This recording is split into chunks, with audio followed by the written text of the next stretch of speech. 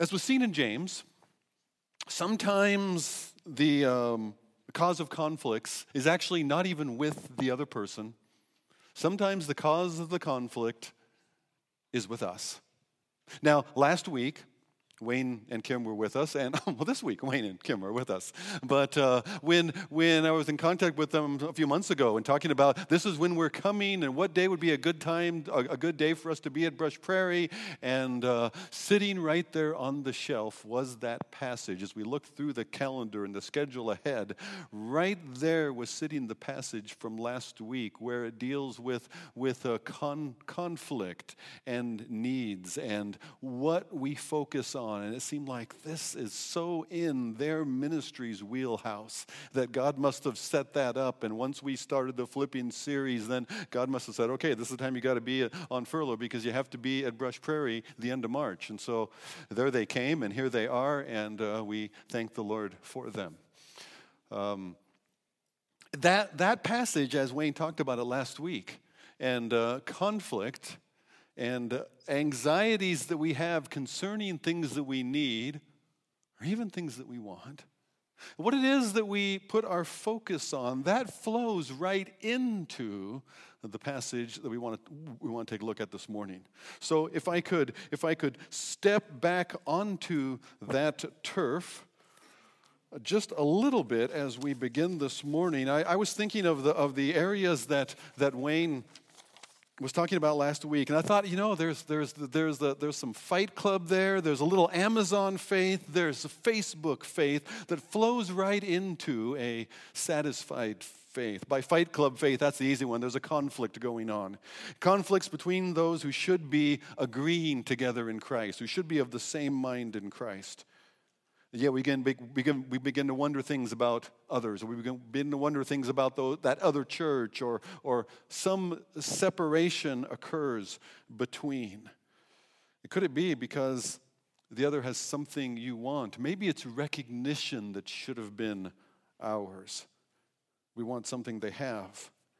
Amazon faith, having a little fun there. Delivered in 2 days or less, the things that we ask God for, but maybe it doesn't happen. Anxious about the things that we believe that we need, and yet God's timetable is apparently not the same as ours. God doesn't have Prime. Facebook faith, what we focus on. And Facebook, I think, now Paul in that section, as Wayne pointed out, these are the things, the honorable, the pure, that which is true, that which is of good report. Those are the things we should be focusing on. And when Paul tells us to do something like that, typically it's because we're not. Oftentimes, the exhortation gives you a little glimpse into the current situation, which is other than what he is calling them to. And if you tie that in with the conflicts, just the differences between us that might be fueled by my own concerns about what I think I need or should have, which may cause me to be considering another or others and focusing on negatives about them instead of the positives. What if that section, verses 8 and 9, the things to dwell on, are not so much just general things, or even as I pointed out in closing, these things, that which is true and good and honorable and praiseworthy, that's our Lord Jesus. But what if that exhortation is actually aimed at or concerning people we actually could be in conflict with, where we're thinking the worst instead of thinking the best? That's what I thought in my head is Facebook faith. Because what happens on Facebook? Two things own much of your Facebook feed. I'm not saying the stuff you're posting. It's the other people's stuff. It's two things. It's either look at me, look what I'm doing, look what I've got, look at the fun I'm having, look at where I got to go. Those are some of my fun posts. Or look at what I get to eat. Weird. I don't understand that one. Or it's something critical. A lot of the political stuff fits into this where we're focusing on something negative. We're taking shots at somebody. It might be all in fun and clever, but it's not focusing on that which is good. It's focusing on that which is not. And sometimes it's not even focusing on that which is true. It's a skewed perspective of it all. And from there, he moves into several verses that focus around contentment. The answer, I think, ultimately to this relational angst, this differences that might be a raging conflict, it might just be a drifting apart of ones who should be closer together. But either way, the differences that sometimes arise out of what I think I should have, that they either have or they're keeping me from having, which flow is related to my own lack of contentment. What God himself is not providing for me that is creating angst within me, or even a tendency out of that perhaps to focus on the negative when for one another. Yeah, have you ever been in a situation where you had a conflict with somebody and you don't know why they're acting the way they are, but it's just bugging you. But then you find out, oh, this has been going on in their life and I didn't know. If I had known, I would not have been thinking of them the way that I was. If I'd known that, it just changes your perspective. It changes your understanding. It changes your ability to forbear one another, right? Because you realize the context out of which they might have acted this way or that way or said something that was sharp or hurtful, whatever. But you realize, oh, I didn't know. That changes things. And yet it doesn't have to. What if we actually gave one another the benefit of the doubt and somebody's acting what's out of the normal character for them or the normal character in Christ? Maybe it's because there's something going on and we don't know about it and we don't even have to know about it. We can give them the benefit of the doubt. We know the kind of world that we live in. We know the kind of stuff that comes in. We can assume that there's something going on. And we can give them that benefit of the doubt and extend grace and mercy anyway, right? That flows out of, or that can flow out of, a confidence that I have that God in Christ has me. That's really the whole thing. That's all I got to say. So now if you want to take your bulletin and catch up on those other announcements, go ahead. Well, no, first. Let's read the scripture first. Then you can do that. Okay? So Philippians chapter 4. If you want to follow along in the same version I'm using, the ESV, then you'll find that the church Bible in front of you. We're on page 982. Philippians chapter 4. And I'm actually going to begin at verse 8 just to take sort of a running start into our passage. Finally, brothers, and oftentimes when you see brothers, brethren in the New Testament, it's a word that refers to brothers and sisters. I'll sometimes, as Wayne talked about last week, monkey with the text a little bit. I'll add that reading in just so that you ladies realize Paul has not left you out. It's a generic term that today we would tend to say both. So, finally, brothers and sisters, whatever is true, whatever is honorable, whatever is just, whatever is pure, whatever is lovely, whatever is commendable, if there is any excellence, if there is anything worthy of praise, think about those things. What you have learned and received and heard and seen in me, practice these things, and the God of peace will be with you.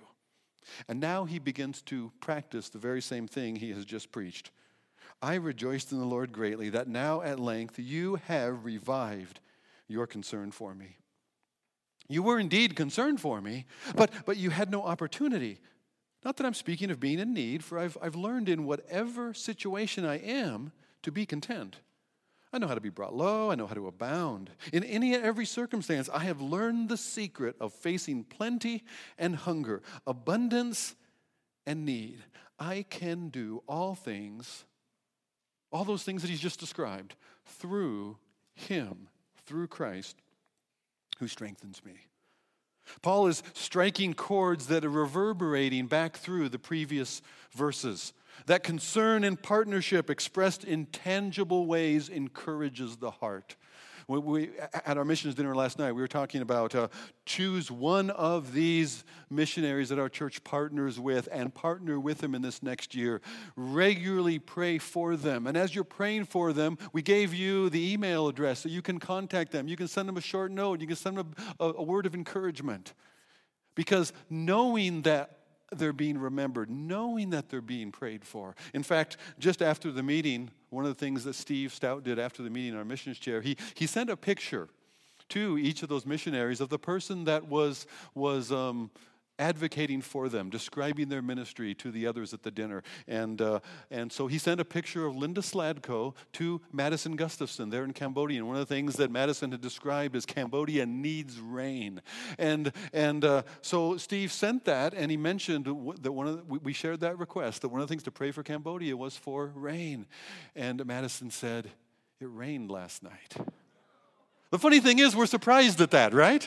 We're surprised at that. You talked about that last night. That we pray and God answers our prayer and we say, oh, wow, it's a miracle. Well, yes, but we should have expected that in some way. But how encouraging was that for Madison to know that there were people championing her in her ministry, praying for her, encouraging. I know that makes a huge difference. Paul is rejoicing how he sees God working his good in them and through them, practicing sacrificial love for others. Paul says, I rejoice that you revive, that their concern expressed in a practical way gave him joy. He says, you were concerned for me, but you had no opportunity. God gives opportunities. It's an example of sometimes we need to reframe what's going on from how we're describing it to ourselves. Instead of thinking, why is God doing this or not doing that? We maybe should be asking, why has God set up this need? Why has God teed up this particular opportunity? And what maybe am I supposed to do with it or in it? Maybe that's the way we should frame the thing instead. Changing how and what we ask for. That this is an opportunity for me to ask for them, or it's an opportunity for me to ask, Lord, what would you have me to do? What would you have us to do in the midst of this? The need being met is not primary. It's not primary for Paul. He says, not that I'm speaking out of need in verse 11. I've learned in whatever situation to be content. That's not my point, but he's rejoicing, not that the need is met, but connection and partnership as ought to be. That's the issue in verse 2. These two women who represent all kinds of situation in local churches and friendships and marriages and families. These two who should be together are in some ways not. That's the primary need. And the fact that this church is with him, even across the different distance, and that the uncomfortable circumstances of Roman confinement for a trumped-up charge that isn't even real, that Paul says that's just an opportunity that God has set before you that allowed you to participate in this loving one another thing that Jesus has invited us all into. That's what's going on. The need is the opportunity for partnership. God provides opportunities. We want to pray for no needs. We want to pray that there wouldn't be any needs, that everything would be provided. There are no needs. But to do that would be praying for no opportunities. I remember something that we heard at the Missions Connection. One of the speakers talked about persecution. And one of the leading causes of persecution of Christians around the world is people coming to faith in Christ in difficult places and closed countries. He said, we're praying for no persecution in those countries. One of the things we're praying for is that there would not be so many converts to Christ, people coming to faith in Jesus in those countries, because then there wouldn't be persecution. In a backwards way, he said, that's kind of what we're asking for. For us to be praying that every need is provided for is to pray that they don't need my involvement. It's all covered. It's a wonderful interdependency, a healthy interdependency, not a codependency, but an interdependency within the body of Christ that says each member needs the others. that we're in this together. And that's true here, and that's true with those that we send from here. Contentment is not merely being content in the circumstance, but it's being content regardless of what the circumstances are. This is not circumstantially driven. I have learned in whatever situation, he says in verse 11, in whatever situation I am to be content. He says, I've learned this. This is not from a stoic self-denial, but it's confidence in Christ and his future. Christ has me in the midst of this. My future is in him. It is not of this world. This world cannot change that. And whatever the circumstances are, they are by definition temporary. And I have all eternity with my Lord before me. Contentment is learned. Contentment is learned by being in the circumstances and the situations. When I have no need, I do not learn contentment in need. When I have no troubles, I do not learn what it is to trust Christ and to know his keeping me in the midst of those troubles. Imagine the experience of those three friends of Daniel in the book of Daniel, chapter 3? When the three friends of Daniel get tossed into the fiery furnace. And then there's a fourth one in the furnace, one who looks like the Son of God. And they are preserved not from the fire, they are preserved in that fire. And they come out again and they stand before the king, smelling a little like smoke. But imagine their joy. And knowing all the more, O King, what can you do to us? Our living God has us. And they didn't experience that at the same level before the furnace as after the furnace. None of us want to go in the furnace. No, we don't. But I can trust God even there. Contentment is learned in the midst of circumstances by being in the midst of circumstances. Culturally, we have increasing in our American culture a sense of entitlement. A sense that I should have, and it's driven by what we see, what we perceive to be, and a lot of our perceptions are driven by marketing. So what we're told is normal and everybody ought to have, we believe that we then are entitled to and everybody should have, including me. And that sense of entitlement is the opposite of contentment. Entitlement is driven by pride. Who am I? I am somebody that ought to have a certain level. Entitlement is driven by covetousness. It's driven by desiring what somebody else have, that I should have that too. And this is a subtle thing that eats at any of us, and our culture intentionally fuels and feeds. I marvel at the storage industry. Around us, more and more little storage cubicles and big storage cubicles are being built, and I have to be very careful here because some of you have them. Others of you have garages, which are basically the same thing. Somebody once thought that garages were something you put cars in. Who knew? But the fun about is we have filled our dwellings to overflowing with stuff that we've become convinced by our culture that we need, because that runs an economy. It does. And yet we have this stuff. Somebody was talking last night about stuff that their family got rid of, some boxes that they hadn't opened in I don't know how many years. And they said, we're not even going to open them. We're not even going to pull a tape off and see what's in there. We're just going to get rid of it. You know, there went these treasures that could have gone on eBay for tens of thousands of dollars. Sorry about that, but somebody in Goodwill is very happy. But if you open the box and then you can't give it away again, right? You can't get rid of it again. It's like, look, oh my goodness, you know, this might come in handy someday. That we are focused on stuff, and that storage cubicles mentality tells us something about our own contentment, looking for in the things that we have. Paul says, I have learned the secret. In verse 12, he playfully uses the terms of the culture a little bit. I have learned the secret. Now, within the Greco-Roman world, there were these religions, these followings that had secret knowledge, hidden truth that only the initiated would know.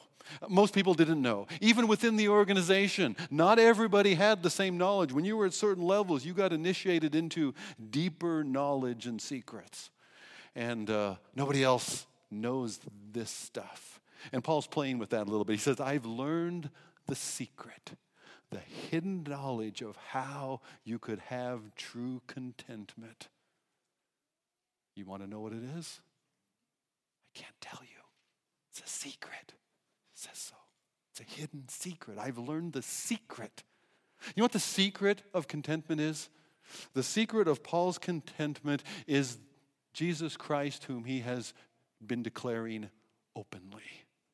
I can do all things. By things, he means the circumstances he's just described. I can do all this, whether it's like this or like this, whether it's mountaintop, whether it's valleys. I can do all of this through Christ who gives me strength. That's the secret. And it's not a secret, actually. It's right out there in the open where everybody can see it. The secret of being content in whatever situation or circumstances, whether it's being low or abounding, whether it's plenty or hunger, whether it's abundance or need, is not God will provide. That is not the secret. Whatever my expectations are, God will provide. I'm sorry, he probably won't. Just like parents or grandparents, well, grandparents may be more guilty of this than parents, but parents will not provide everything the child wants, right? Yeah, that's grandparents' job. We're not babysitting grandparents for a week, but we're a step or two down from that. We're babysitting the puppy for a week while our kids are away. And I figure my job is to spoil the puppy rotten and then give the puppy back, right? They'll never leave her with us again. But that's not good parenting. And if we did that, even with this puppy, we could disrupt months of good training that they've done. The secret is not God will provide, we'll get what we want according to our expectations, but it's I can do through Christ. It's upomeno. There's a word in Romans chapter 12, upomeno. It means to abide under. And I envision two pillars and a big concrete or stone, maybe it's a big marble block up there that could crush, except for there are these pillars that allow somebody, the pillars will uphold and support that load so it cannot come crushing down upon us. And these two pillars allow somebody to abide under, to patiently endure tribulation. That's the image that's in my mind. Now, the two pillars are identified in a very short verse, Romans chapter 12 and verse 12. It says this, rejoice in hope, pillar number 1, which is also in Philippians 4. Rejoice in hope, in confident expectation in Christ. Be patient in tribulation. Patient, there's my word, abide under, live under the midst of that load, because the other pillar, pray always. Rejoice in hope, be patient in tribulation, be constant in prayer. Being constant in prayer, trusting God, rejoicing in hope, confident expectation in his provision, I can remain under whatever circumstance, whatever load, whatever pressure I can abide under. It changes how we pray. It changes our expectations in prayer if we jump back to Philippians 4:6 again. Not anxious, but asking.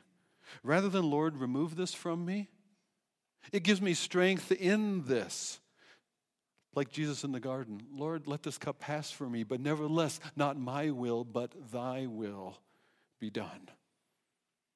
He says, Lord, these disciples, they were yours. You gave them to me, and I have kept them.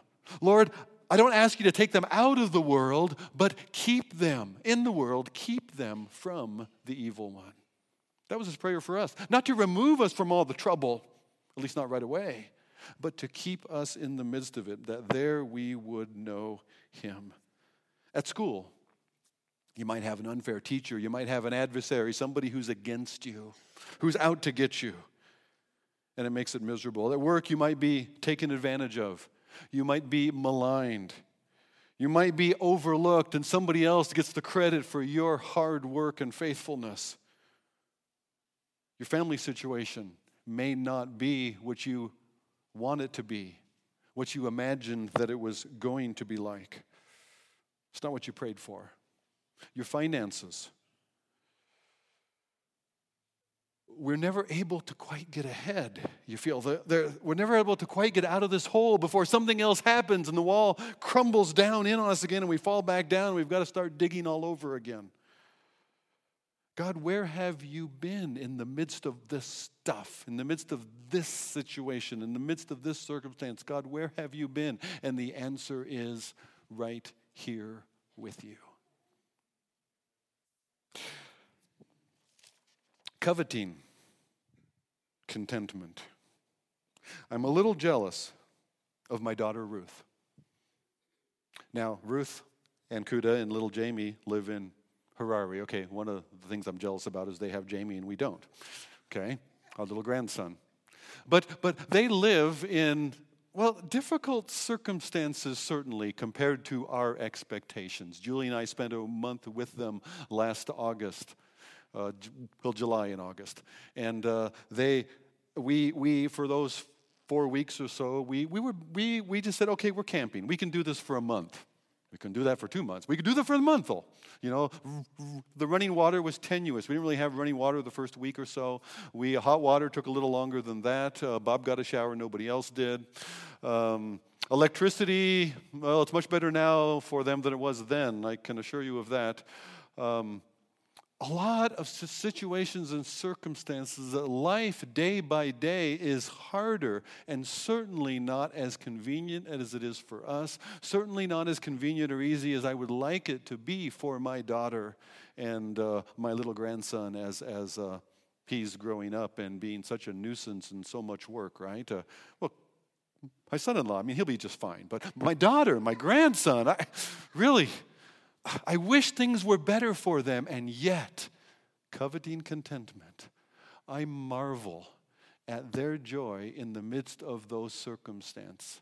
I mean, by their marriage, they could have a ticket out. They could do what a lot of Zimbabweans would love to do. Come to America, the promised land, right? But their promised land is right in the middle of all that need where there are these street kids. And they have the opportunity to do something for these. And they're content there because that's where God has set them. And there's no better place to be than with him right in the middle of his will. And so I don't think at this stage, maybe it's perfectly accurate to say, I don't think that I could do that at this stage in my life. I feel like I've gotten soft. I mean, okay, we were in Swaziland years ago. I don't know that I could go back and do that again. But maybe I couldn't unless I can do all things through him who strengthens me. And I don't have to do Ruth's thing. And you don't have to do my thing. And you don't have to do their thing. But that which God has called you to in whatever circumstance or sorrow, I can do this thing through Christ who strengthens me, who himself left heaven's glory and lived in Harare, who came into the brokenness of human life because we needed him here with us. Philippians 4:13 is one of the perhaps most misused verses in the New Testament. It doesn't mean that I can do any extraordinary thing in the sense of a self-accomplishing Christian triumphalism. What it means is the context that in Christ I can do the hard things that others don't want to do, or that won't recognize or applaud you for. I can do the things that we assume are beneath us because that's where we meet Jesus on his way to the cross for us.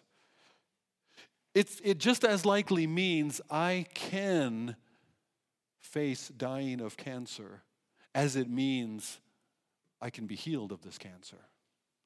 It just as likely means, well, it could mean I could be a well-paid executive.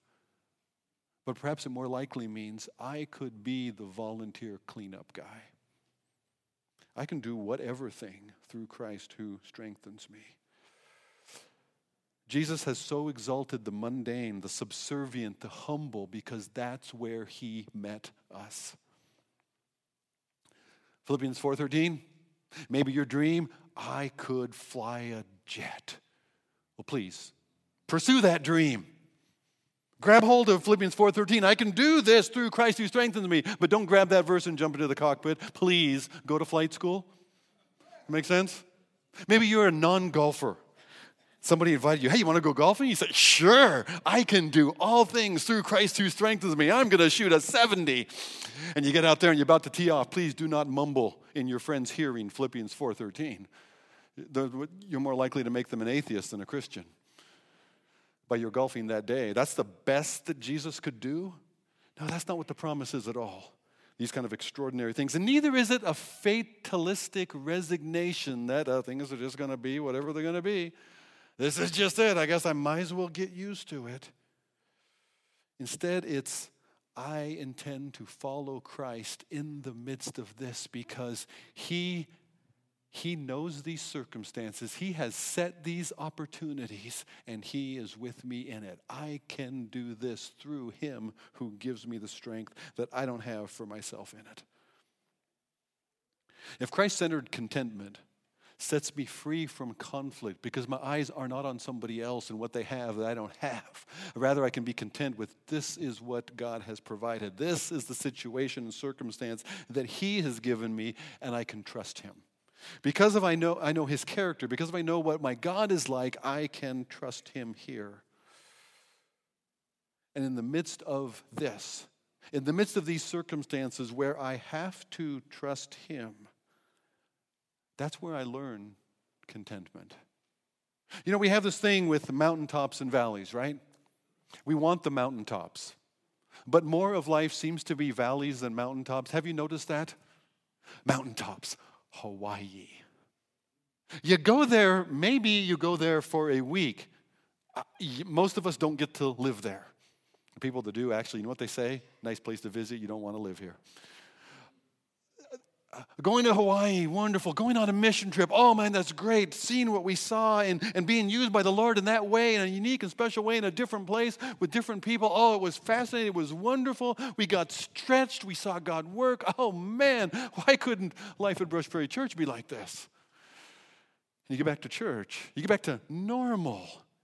And it's just not the same. It's normal. And there's stuff here. And there's those same circumstances, and there's those same people. And you know what?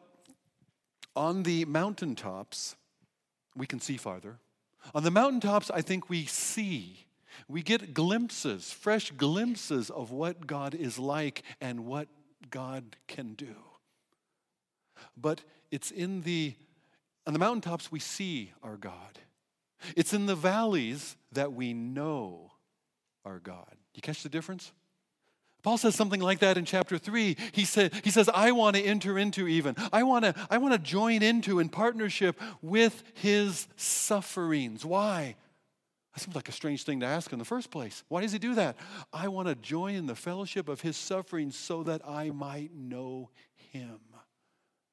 I want to walk with Jesus on His way, which is going to be the way of suffering. It's going to be the way of rejection. It's going to be the way of being ignored, of being slighted, of being misunderstood, of being rejected or ridiculed maybe. But there I'll know Him, and that is worth it all. What is better than that? Now, if Christ-centered contentment sets me free then from conflict, from coveting, from criticizing, let's circle back around then to what I called Facebook faith, Amazon faith, Fight Club faith. Instead of showing off what I've got, what I'm doing, what I'm eating, or joining in the criticism of whatever is popular to criticize today, what if instead I fuel my contentment somewhere else? reminding myself of who our God is, what it is that he has done for us in Christ. And then from there, I use Facebook, as Paul says in Philippians 4:8. I use it then to commend somebody else and to point out and to celebrate that which is good and right and pure and honorable. If there's anything, he says, find it, search it out, and point it out, and encourage and strengthen somebody in the process. Instead of being anxious about what God is not giving or about what God is not doing in answer to my prayers, maybe the prayer ought to be, Lord, what would you have me to do? The next step beyond asking, requesting for my needs is to ask and request for the needs of others.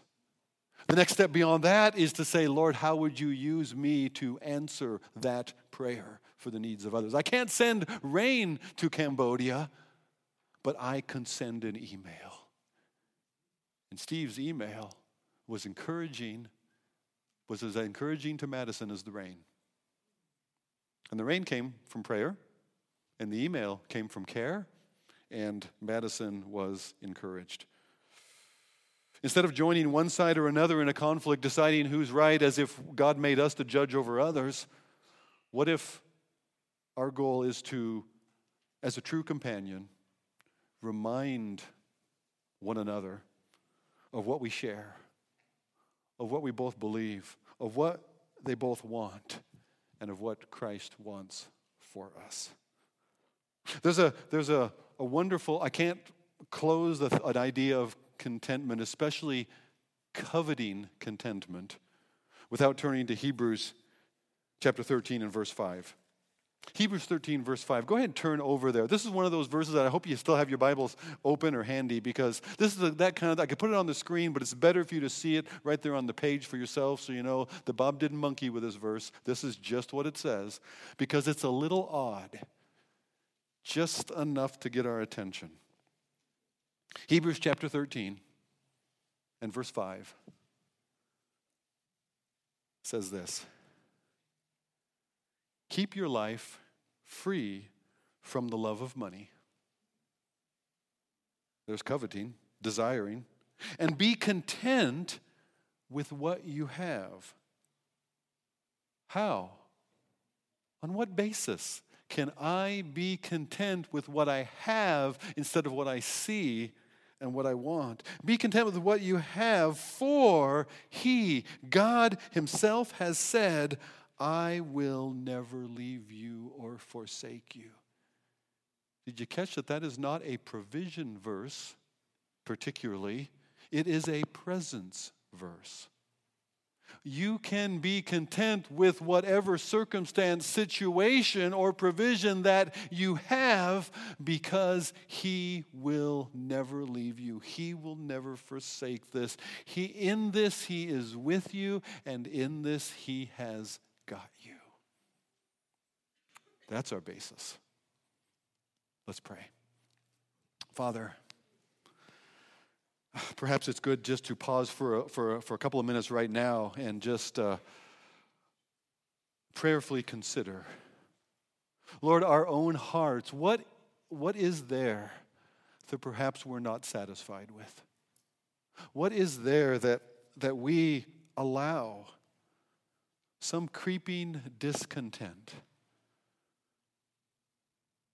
a desire for something that you've chosen not to give, and maybe it's nothing more than simply to unveil, to bring to the surface something that's in my own heart, to show me longings or cravings that I have, even a focus upon myself. Lord, I am confident in our church family, there are scary health things going on right now that cause our hearts to wonder, God, why have you allowed this? God, why haven't you removed this? And yet, Lord, would you give us a trust and a confidence and a contentment in you there that goes beyond time into eternity, that knows you've got us today and tomorrow and even passing from death into eternal life, and that you hold us secure and no one is able to snatch us out of your hands. Father, in the midst of financial troubles and need, where maybe it's not urgent, pressing, maybe it's just the subtle nagging that there are more demands coming than we quite have the resources for. God, today, this week, this month, would you allow us by your Spirit to rest in you? Father, perhaps there's striving within us, one against another. Perhaps it's out of recognition that I'm not receiving. Maybe it's somebody seems to be in my way. Maybe it's I am not being treated fairly. And I don't understand why you don't do something about it. And yet, God, you allowed your Son, even worse. And he did that for us. Lord, we thank you for your love for us in Christ. And Father, we pray that that would so fill our hearts that when we taste little bits of unfair rejection, instead of eating away at us, Lord, would you use that to cause us to adore Jesus and what he endured for us even more? Lord, would you somehow by your Spirit open our eyes to see our needs and the needs around us? Maybe needs you show to us, Lord, to see these not as some lack, but as your opportunities. And in that to trust you. And Father, even in that to be used by you. Lord, now as we would come, even in the midst of pressure upon ourselves, in the midst of demands that we have in this month for ourselves, Lord, as we give out of faith, a part of that which we have, part of your provision back to you for however you're pleased to use it, for the benefit of others. Father, would you bless that? Would you bless the giving, the sacrifice? Would you, Lord, multiply these gifts more than loaves and fishes in ways that matter for eternity in the lives of others? And Lord, we will thank you for that and for the joy of being with you and used by you. This we pray in Jesus' name. And all those who agree said, amen.